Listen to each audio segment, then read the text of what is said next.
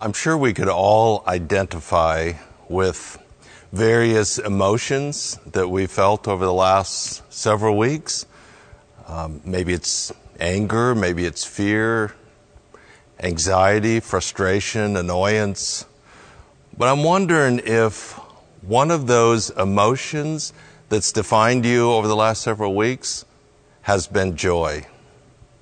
You might think that's kind of a strange thing for me to say. Some might even think it sounds kind of insensitive. But here's the deal. If your joy is dependent on your circumstances, you're destined to live a pretty unhappy life. The fact is, there are very few circumstances we can control. I think we've been reminded of that the last several weeks. Joy is a choice. It's an attitude. And we make that choice based on what we believe to be true. That's what we want to talk about today. So if you were to ask a New Testament scholar, what book of the New Testament most celebrates what it means to rejoice or to be joyful as a Christian, I think they'd probably all agree it's the New Testament book of Philippians. So that's what we want to look at today. If you happen to have a Bible with you, go ahead and turn to Philippians.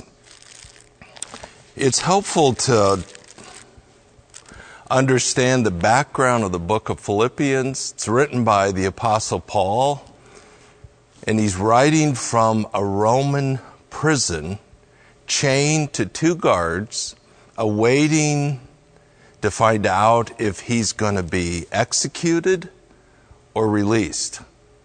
So think about this. Over 14 times in a short 4-chapter letter, Paul talks about the theme of joy or rejoicing.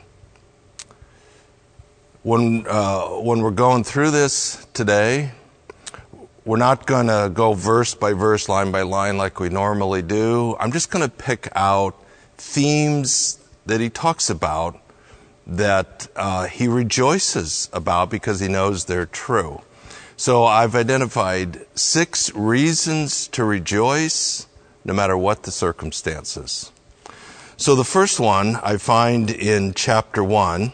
He opens in verse 3, talking about thanking God for the Philippian believers. Verse 4, offering a prayer with joy. Why? Verse 6, for I am confident of this very thing, that he who began a good work in you will perfect it until the day of Christ Jesus. So Paul is praying for these believers in Philippi, and he says he does so with great joy in his heart. Why is that? Because he knows that they have believed in the gospel. And that means that Jesus has started something in them that he's going to finish. He's going to complete all the way to the day of Jesus Christ, all the way to the return of Christ and the ushering in of the new heaven and the new earth. So Paul isn't just rejoicing that this is true of him, but rather he knows this is true of these people, and because Jesus has started something, he knows he's going to finish. So think about this. He is sitting in a Roman prison. He is imprisoned because of his commitment to the gospel. They've arrested him because he proclaims the message of Christ. He has literally given his life that these people might believe. But now sitting in a Roman prison, he knows they truly believe.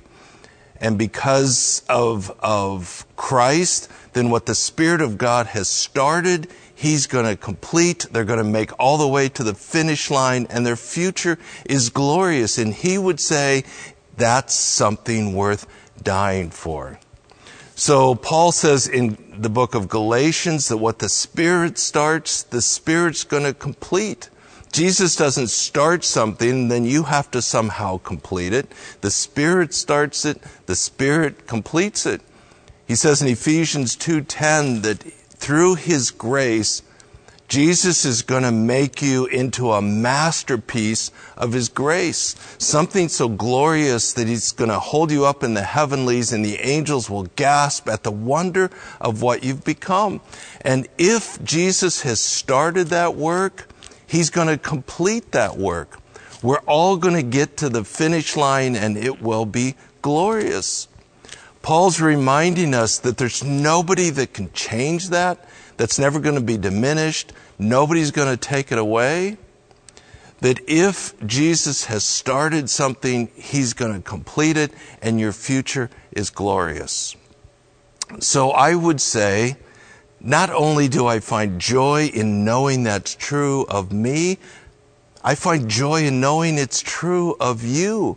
And Christ has started something, and he's going to complete it. And your future is more glorious than you can imagine.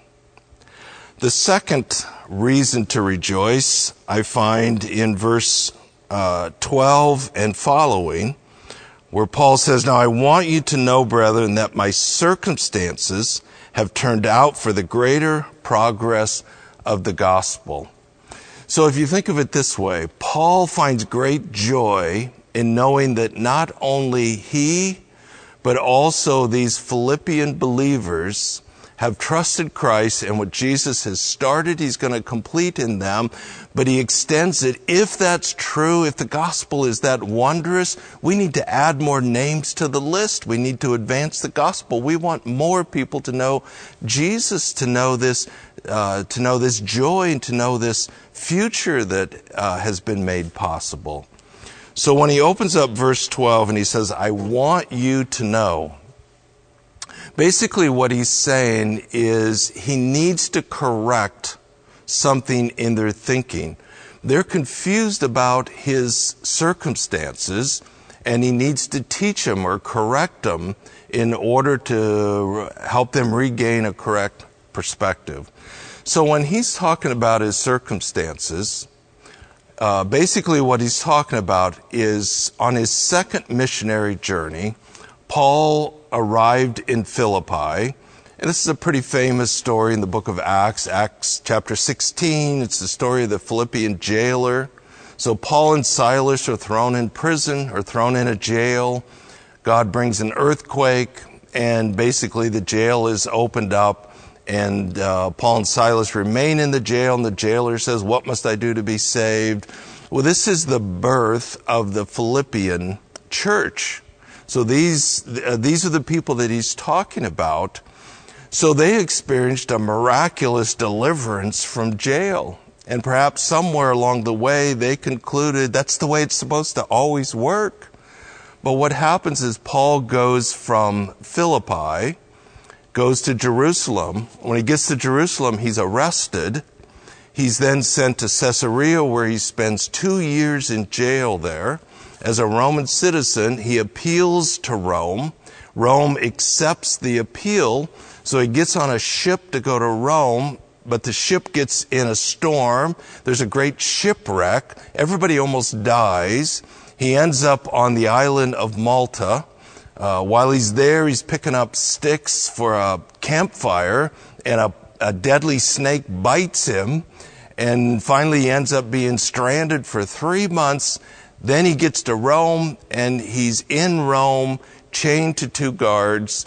And so they're trying to figure this out. That's what he means by his circumstances. If Paul is the premier church planter, he's the premier missionary, why would God allow him to seemingly rot in jail and rot in prison? Why not another Philippian jailer's story and deliver him so he can advance the gospel? So maybe they're thinking, maybe Paul isn't telling the truth, or maybe he doesn't have God's favor. In their mind, something's kind of messed up here. So what he's wanting them to understand is that his circumstances have been used by God to advance the gospel. So the second reason to rejoice is the reminder that God uses all of our circumstances to advance the gospel. It doesn't matter what we're going through. We can always trust that God can use whatever's happening in my life, in our community, around the world, to advance the gospel, that others might come to know Jesus. In January of 2003, we as a congregation were studying the book of Philippians. And that was the first time I ever used the illustration of the cruise ship and the battleship. And it actually came from this particular text. Just a quick review of that. Imagine you're at a harbor and there's a cruise ship and there's a battleship. Those are two really different ships. They're for completely different purposes. When you're boarding the cruise ship, you're thinking about vacation, you're thinking about the buffet, you're thinking about the hot tub and the entertainment and all the things you're going to do. But when you're boarding the battleship, you're in a completely different frame of mind. You're thinking about the mission, you're thinking about the danger, you're thinking about your assignment. Now, all of that's fine. Where it really gets messed up, if you think you're boarding the cruise ship, but you actually boarded the battleship. Nothing's going to make sense. This isn't what you thought. You want your money back. You can't find the pool. You can't find the hot tub. You can't find the buffet. The food is terrible. And about the time you're so confused, people start shooting at you. And you can't figure out what's happening. That's essentially what Paul is saying. Is that when they came to Christ, they didn't board a cruise ship, they boarded a battleship.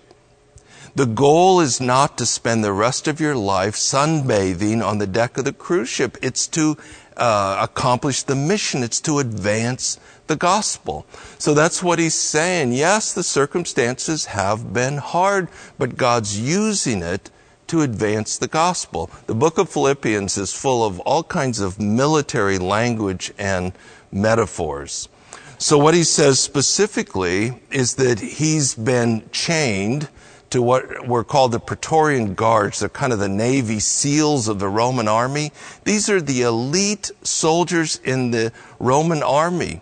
Probably 2 of them in 6-hour shifts. So 8 different soldiers a day. So what Paul is saying, I have this amazing opportunity to share the gospel with these people of significant influence. And that's what he says. The gospel is spreading among them.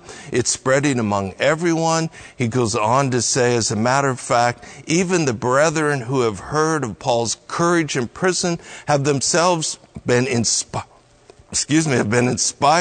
to share the gospel with others.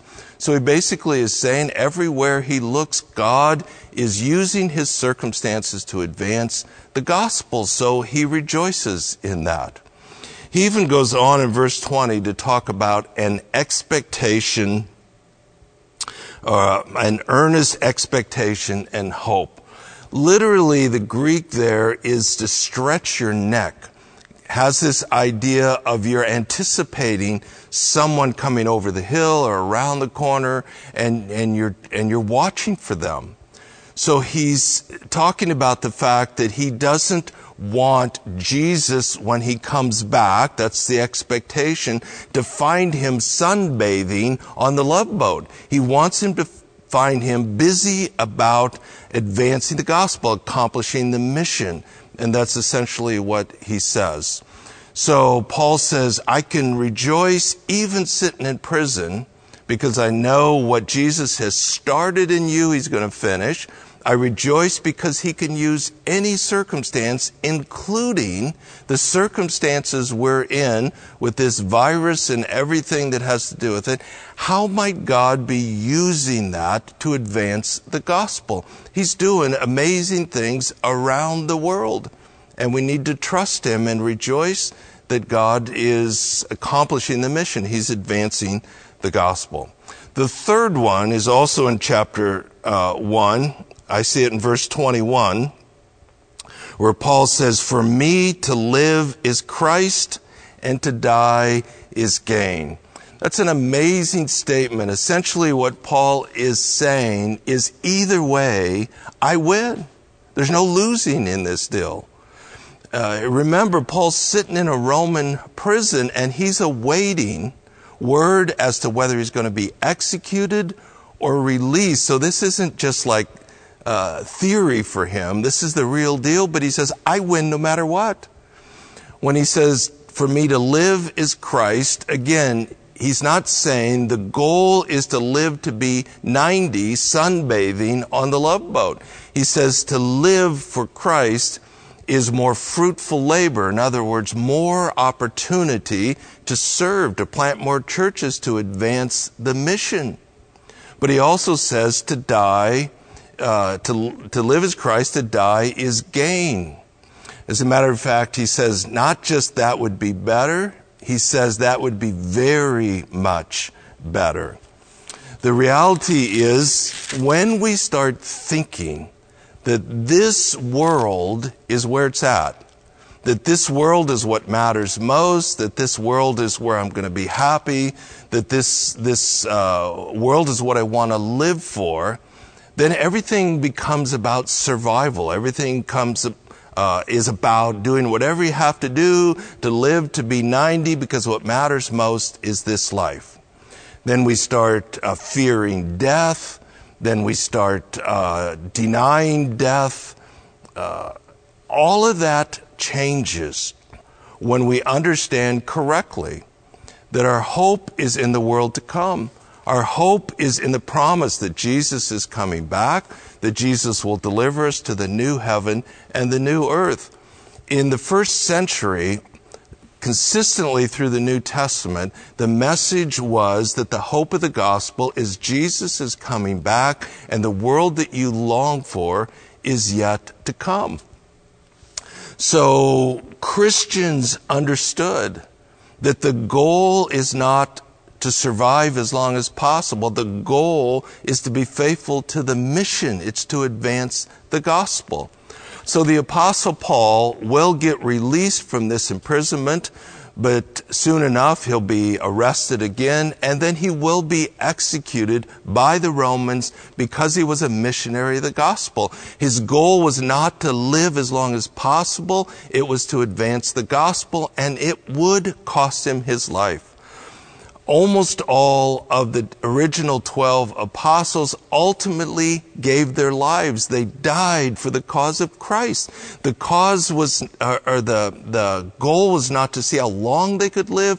It was to advance the gospel. They were on a battleship. They're on a mission.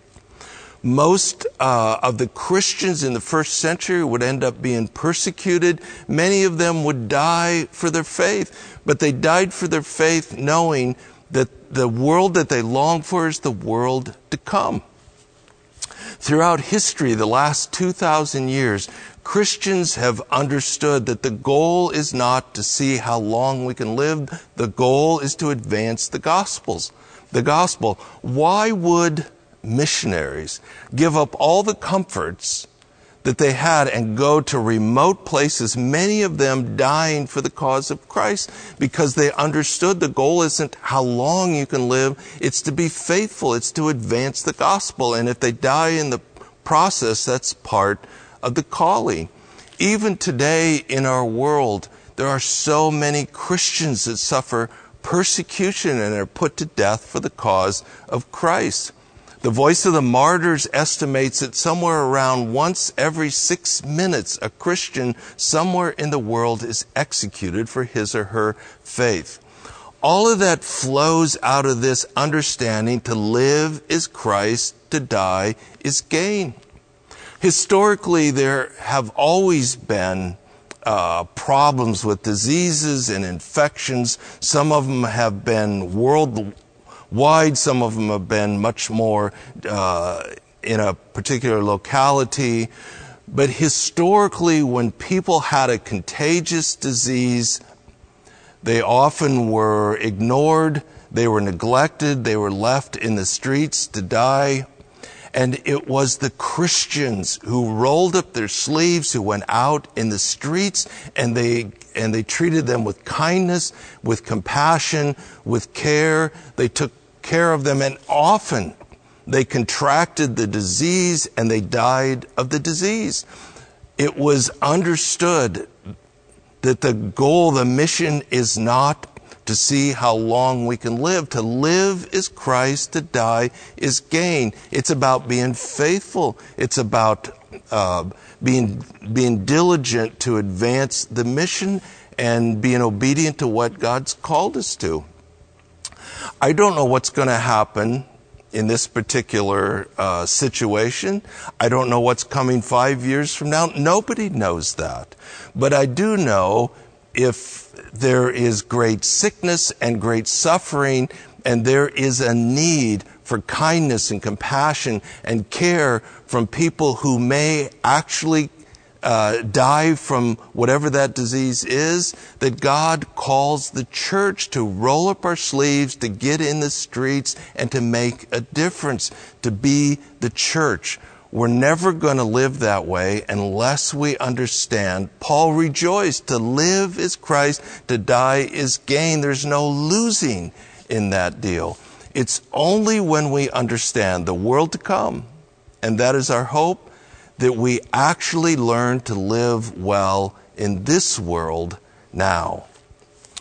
The fourth reason for joy I see in chapter 3, and that is that Paul identifies that he stands righteous before a holy God, not on the basis of his religious performance or good works, but on the basis of what Christ has done for him, and he believes that by faith. In the first part of chapter 3, he goes through the list of all the things that he accomplished. He was a high achiever. He was a Pharisee. He was full of self-righteousness. He was zealous. He was the best of the best. But he goes on starting in verse 7 and basically says whatever he gained in that, he counts it as loss in order that he might gain Christ, and in order that he might know Christ. He even goes so far as to say he counts it as rubbish. It's just trash in comparison to knowing Christ. He goes on and talks about that he stands right before God based on the righteousness of Christ that he has received by faith. So think about that. What if in times like this, what was required of us to stand righteous before God was to get to a certain building, was to get to a certain ritual, was to have some pastor or priest do some certain thing that makes us right before God, but you can't get to him because everything is shut down. What a horrible, desperate feeling that would be. But the reality has nothing to do with a building or a pastor or a priest or a ritual. It has to do with faith in Christ. And so Paul says, I rejoice, sitting in a Roman prison cell, that he stands right before a holy God because of his faith in Christ. He goes on in that chapter, in verse 14, saying, I press on toward the goal for the prize of the upward call of God in Christ Jesus. That's an interesting verse. The upward call is Greek language that would be referencing when someone won what would have been their Olympic Games, that they basically were called up to the medal stand, as we would call it, in front of an emperor, a king, somebody of significance, and they would receive their prize. So Paul is saying that he presses on because at the end of the story, he who began a good work will be faithful to complete it. He'll be invited up to the medal stand and receive his prize. And I think his prize is this relationship with Christ. It's the resurrection from the dead. It is the new heaven and the new earth, everything that's promised in Christ. And it's not based on his performance. It's based on his faith in what Jesus has done for him. So no matter what, he says, I rejoice because I'm confident. I know this is true in Christ. The fifth reason to rejoice is in chapter 4. As a matter of fact, in verse 4, he says, rejoice in the Lord always. Again, I say rejoice. It's kind of a double joy there. And the reason, he says, is because he's able to trade his anxiety for peace. Now again, think about this. He's sitting in a prison cell awaiting possible execution, but he says, rather than being anxious, he prays to God, and the result of that is he experiences peace. I once heard somebody define peace as the possession of adequate resources. In other words, Paul is saying, because I know Christ has adequate resources for whatever I'm going through, I don't need to be anxious, but rather I can experience peace. As a matter of fact, he goes on and says, it's a peace that goes beyond understanding. I think a lot of people are asking these days, like, what they can do. And people have creatively found ways to help. But it's hard sometimes to know how can we help in these uncertain times. Maybe the best thing we could do to help would be to display a peace that goes beyond understanding. In other words, the people around us that are experiencing so much despair and fear and panic, if they looked at you and said, I don't understand, why are you so peaceful? It's almost like, do you not understand what's happening? I'm peaceful. I don't need to be anxious because I know God possesses adequate resources for whatever I'm going through. It's going to be fine.